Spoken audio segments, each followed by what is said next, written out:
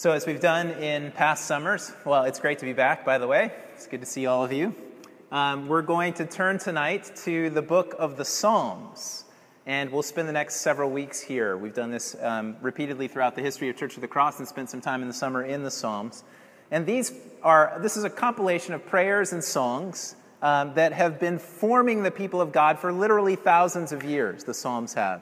They're the most quoted book of the Bible, or of the Old Testament, in the New Testament. So the New Testament quotes the Psalms more than any other book. They feature significantly in Jesus' own self-understanding of his ministry, and they help us learn how to pray, and they help us learn how to be honest with God. The Psalms give us a range of emotions and experiences and situations which are brought before the Lord in prayer. So the Psalms are the best school that we have for how to pray, and prayer is something that I want to see us grow in as a community at Church of the Cross. So the Psalms are always a good place to spend some time. I've shared with you before that for years, part of my devotional practice has been to read through the Psalms once a month. It's not original in terms of an idea, but it's something many people have done throughout the history of the church.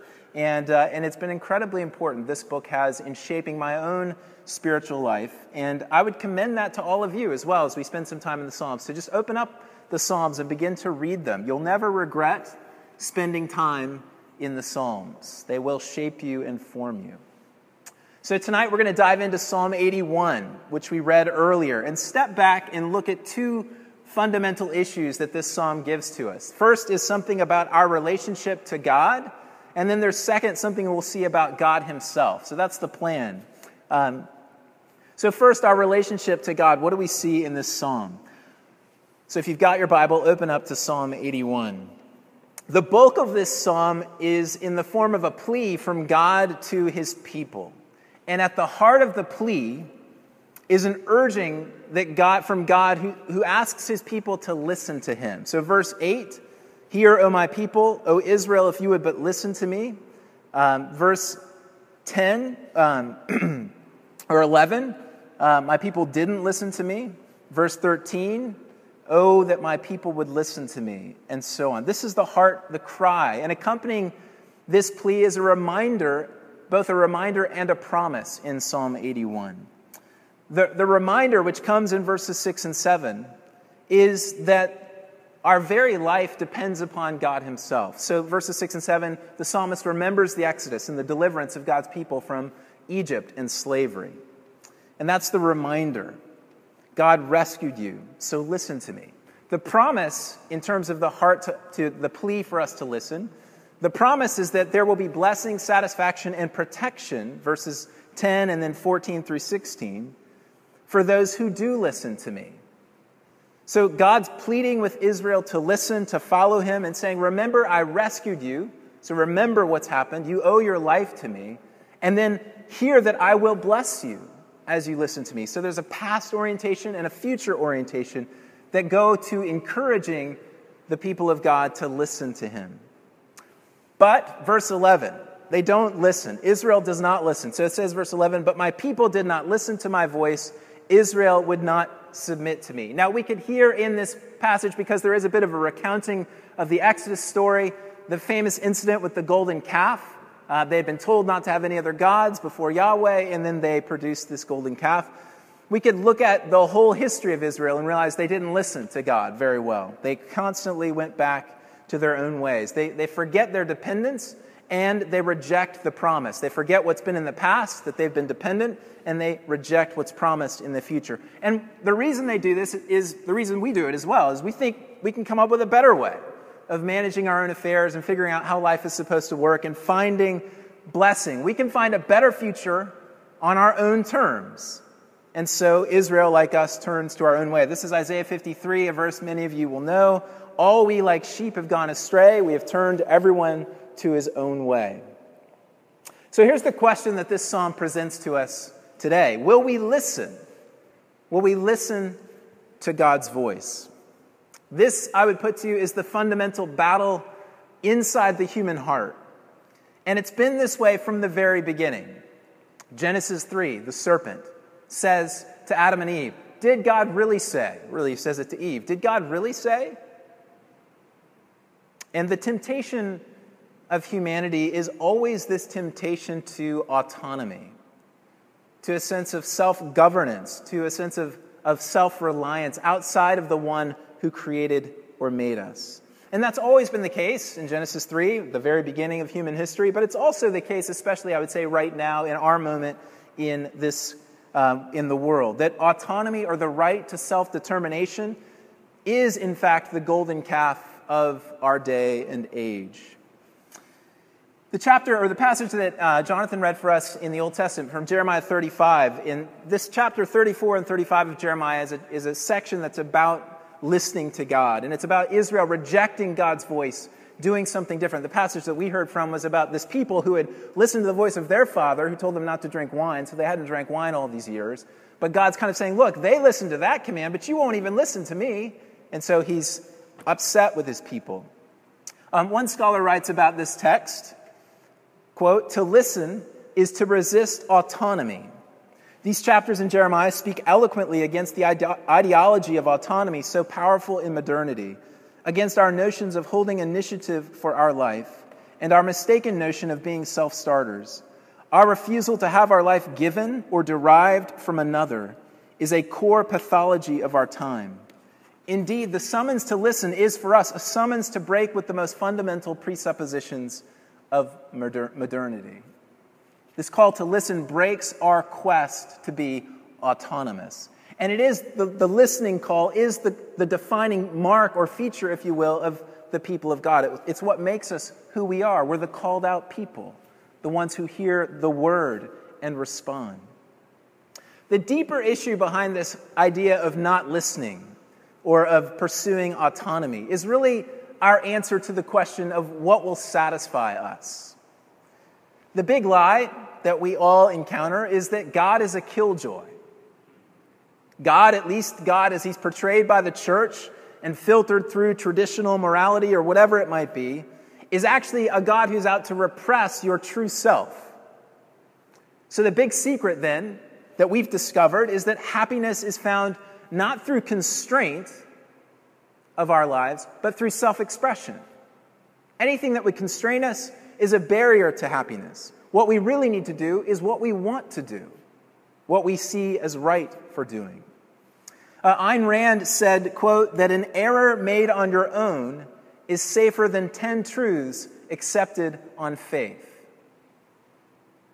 Giving us a window into that desire for independence and autonomy that modernity has staked its claim for life and blessing upon. But obviously the psalm and the whole scriptures has a very different perspective on this cultural truth. Okay, metaphor for just a second. Classic situation in a lot of movies. You're in an airplane, the pilot passes out, and you've got to get in the cockpit and figure out how to land the plane, right? That's a just kind of cliched situation. So take that as a metaphor for a moment to say that we're actually in the cockpit, if you will, and we don't know how to control the plane. And God's word and God's direction to us, God is, if you will, the guy in the proverbial air traffic control tower, radioing back up to the cockpit, kind of telling us how to land the plane. That God's word is what enables us to bring the plane to a safe landing. Yeah, bear with the cheesiness of this, please. God's point, and the funny thing is, so we think we're like doing great. We think that we're flying this thing beautifully, doing figure eights and loops, and we're going to make a great landing. We actually don't always realize when we're on our own that we're headed for a crash landing. But the point in Psalm 81, my point of going through the metaphor, is in verse 12, what God says when he says, my people didn't listen to me. He says, so I gave them over to their stubborn hearts to follow their own counsels. The implication of this is that when we shut off the voice of God, when we stop listening to him, that there will be a crash landing every time. Even if we don't think so, even if we don't experience that crash right in the moment. The implication is God says, I'm going to turn you over to follow the counsel of your own ways. The Proverbs put it like this, there's a way that seems right to man, but in the end it leads to death. This is actually what we read about. I wouldn't be surprised if Psalm 81 was in the back of Paul's mind in Romans when he writes the words from Romans 1. This is what Paul says in Romans 1. He says, therefore God gave them over in their the sinful desires of their hearts, and so on and so forth. 3 times in Romans 1, Paul says God handed them over, or God gave them over. And the reason he says that God gave them over is because they exchanged the truth about God for a lie and worshipped and served created things rather than the Creator.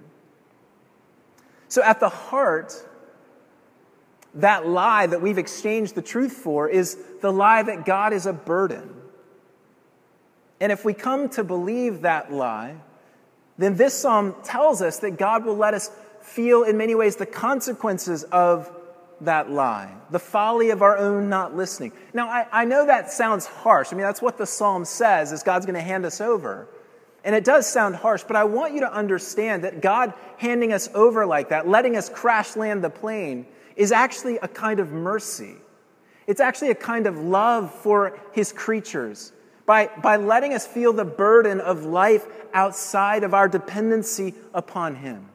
By letting us feel the consequences of life lived autonomously, life lived as self-sufficient creatures. And in feeling that, then being drawn back to him and his mercy and his grace and his love. So at the heart of the biblical understanding of faith, as we see in Psalm 81, is the fact of listening to God, that we're called to listening to God. It's actually no wonder then that the most well-known revelation of God is referred to as the words.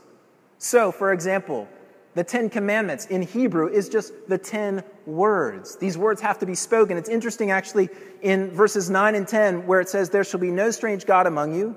You shall not bow down to a foreign God. I am the Lord your God who brought you up out of the land of Egypt. That's a loose paraphrase of the opening lines of the 10 Commandments. No surprise that we find that in a psalm that's urging us to listen to God. So the 10 words need to be listened to. And then God's greatest revelation, obviously, his son Jesus, referred to as the Word who was with God in the beginning. The eternal Word who speaks and reveals God to us. These things imply that we're called to listen. The gospel reading from Mark 9 tonight. The Father's voice from the heavens declares, this is my beloved Son. And then what? Listen to him. Listen to him. People of faith, people who know that our lives depend on hearing from God, are people who know this. That's what it means to have faith. And really, it's a huge blessing to us as creatures that God speaks at all. It's a wonderful mercy and grace that God opens his mouth and speaks. Before we get to the second point about God himself, which will balance in some ways what I said was a little bit harsh about God handing us over, I want to just explore for a second, how do we listen? So if God is urging us in this psalm to listen to him and bring satisfaction and blessing to our lives, how do we listen? 3 things I'll just sketch out here briefly, and each of these is informed by the Spirit of God at work in our lives. First is we're a people of God's Word, communally and personally. That is these scriptures that God uses to teach us and inform us and instruct us, to form his life inside of us as his people. 2 Timothy 3, all scripture is God-breathed and useful for teaching, rebuking, correcting, and training in righteousness, so that the servant of God may be thoroughly equipped for every good work. That's one of the main reasons that we gather here week after week, is to hear the scriptures read and preached, and believing in so doing that we'll be shaped to be more like him.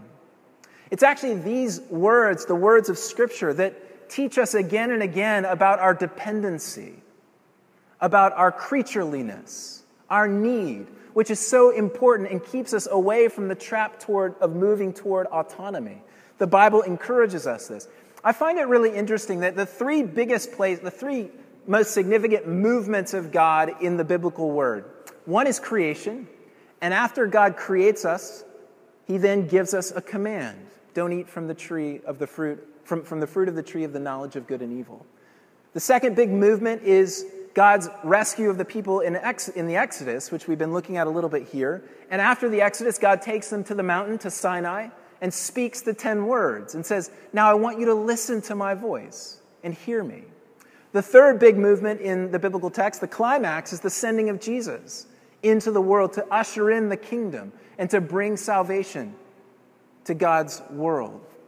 And at the end of Jesus' earthly ministry, just before he ascends, in Matthew 28, he says, look, I want you to go and baptize. That is, to give people the gift of new life through the salvation that I've come to bring. And then I want you to teach them to do everything that I have commanded you. Creation, redemption in the Exodus, redemption in Jesus. These big movements of God, always followed by God speaking.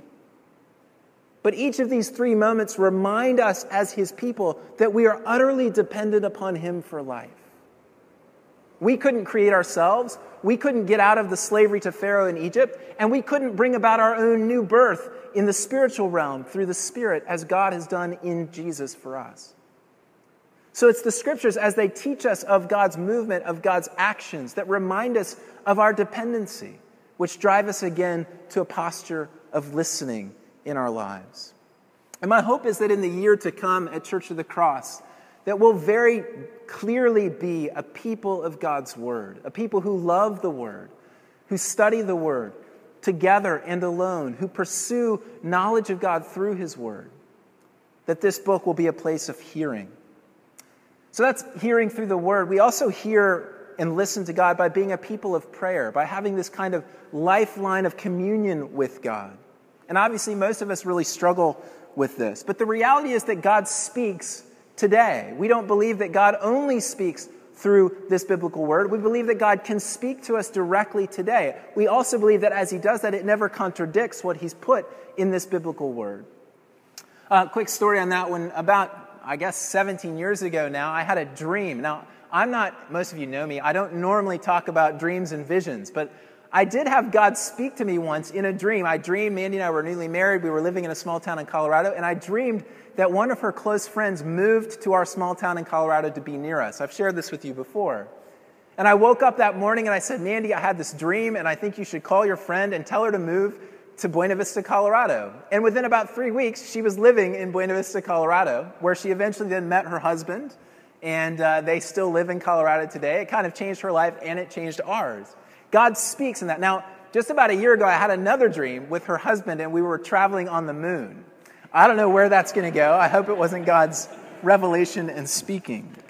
But it is true that God can speak personally to us in all kinds of ways today, and that to be a people who long to listen, we need to be a people of prayer who commune with him and give him time to speak to us. The third thing, just in terms of how do we hear God, is community and real relationships. And we talk a lot about that at Church of the Cross, that this is a place that's no better than the relationships that we have with one another. That's where God really meets us. And one of the reasons that relationships are so important for listening to God, for hearing him, is because of our high capacity for self-deception. It is so easy for us to think that we're on the right path. It's so easy for us to be blind to the areas where we're actually prideful or greedy or overbusy, and we don't need to be. And we desperately need people in our lives, people that are sitting around you right now who love us, who have God's interests in mind for us, who would speak boldly and plainly the truth in love to us, that we might hear God's truth and grow to be like him more and more. Proverbs 27 says, "Faithful are the wounds of a friend." We need that kind of wounding from one another to direct us. We have triads at Church of the Cross, these small groups of 3 people of the same sex that meet together weekly to encourage and speak the truth to one another in an intimate context where we can do that in a way that we can't actually hear. So the word, prayer, community, not saying anything that's new here, but just reminding us that when God pleads with us to listen to him, that we want to be therefore in the word, in prayer, and in community in order that we can hear him and receive the blessing that hearing him brings. Now, hearing isn't just about hearing. And I won't go on about this, but it's also about doing, and it's about doing what we hear. Verse 13 says, "Oh, that my people would listen to me, that Israel would walk in my ways." Jesus speaks in very similar terms at the end of the Sermon on the Mount in Matthew or the Sermon on the Plain in Luke, When he says, I'll show you what he is like, the man who hears my words and does not put them into practice, like the one who builds his house on the sand. But the man who hears my words and does put them into practice is like the one who builds his house on the rock. So we have to understand that when God pleads with his people to listen to him, he's not just wanting us to hear and then move on about it, but it's a listening that entails obedience. It entails action and following. Now, I said there's a second point. So the second point is just about God. And this ties into the first one about listening and our quest for autonomy and moving back instead to dependency by listening to God in his word and in prayer and in community. This psalm amazes me. And I hope it will amaze you in some ways. I hope you'll read the psalm again tonight before you go to bed. It amazes me because of what it shows us about the God that we're called to listen to. God reminds them that he's rescued them. And then he admonishes them. And it's as if God he's pleading with his people. Verse 8, "Hear, O my people, while I admonish you. O Israel, if you would but listen to me. Open your mouth wide," he says, "and I will fill it." Then in verse 11, "But my people didn't listen, so I gave them over." Verse 13, "Oh, that my people would listen to me, that Israel would walk in my ways, and then I would subdue her enemies. But I would feed you with the finest of wheat, and with honey from the rock I would satisfy you." That is to say, God in this psalm has been rebuffed. God has been rejected. God has been dishonored, disrespected. The God who created them, the God who rescued them, the God who provided all that they needed on their wilderness journeys has been rejected by their rebellion, by their longing for autonomy, by their forgetfulness about their own dependency. And yet, and this is what's so amazing about the God that's at the heart of the Christian faith, and this is why we have good news to offer to the city of Boston, and this is why you don't ever have to be ashamed to claim the name of Jesus in your life in this city. Because God is a God who nonetheless, having been rejected, continues to pursue his people, continues to run after us, continues to offer to us blessing and satisfaction. I would feed you, he says, with the finest of wheat. You're filling yourself on the pods that pigs eat from in your autonomy. And yet God is sitting there saying, "Come back to me and listen to me. And as you do so, I'll feed you and I'll satisfy you and I'll nourish you in the ways that you long to be nourished and fed." And his love for his people, his love for his creatures, warms us and compels us as his children to listen to him even more because of who he shows himself to be. Obviously, the greatest example of God's pursuit of you and of me is his sending of his son Jesus, where we read in Romans 5 that Paul says, "Even while we were still enemies, while we were in the midst of rebelling and rejecting and turning our backs on this God who'd offered us life and abundance and grace, Christ died for us." Christ went to the cross for you and for me, for the ones who had stopped up our ears and run our own way. God nonetheless enters in and gives his life in order that we might have the very life that we were seeking in our autonomy, and calls us to himself. It's that above anything else. It's the nature of God revealed in this psalm and revealed most of all in the sending of Jesus to the cross for you and for me. A God of love and grace and compassion and mercy, who never stops pursuing you, that compels us to listen more than anything else. Oh, that my people would listen to me, that Israel would walk in my ways. Let's listen to this amazing God that we serve. Amen.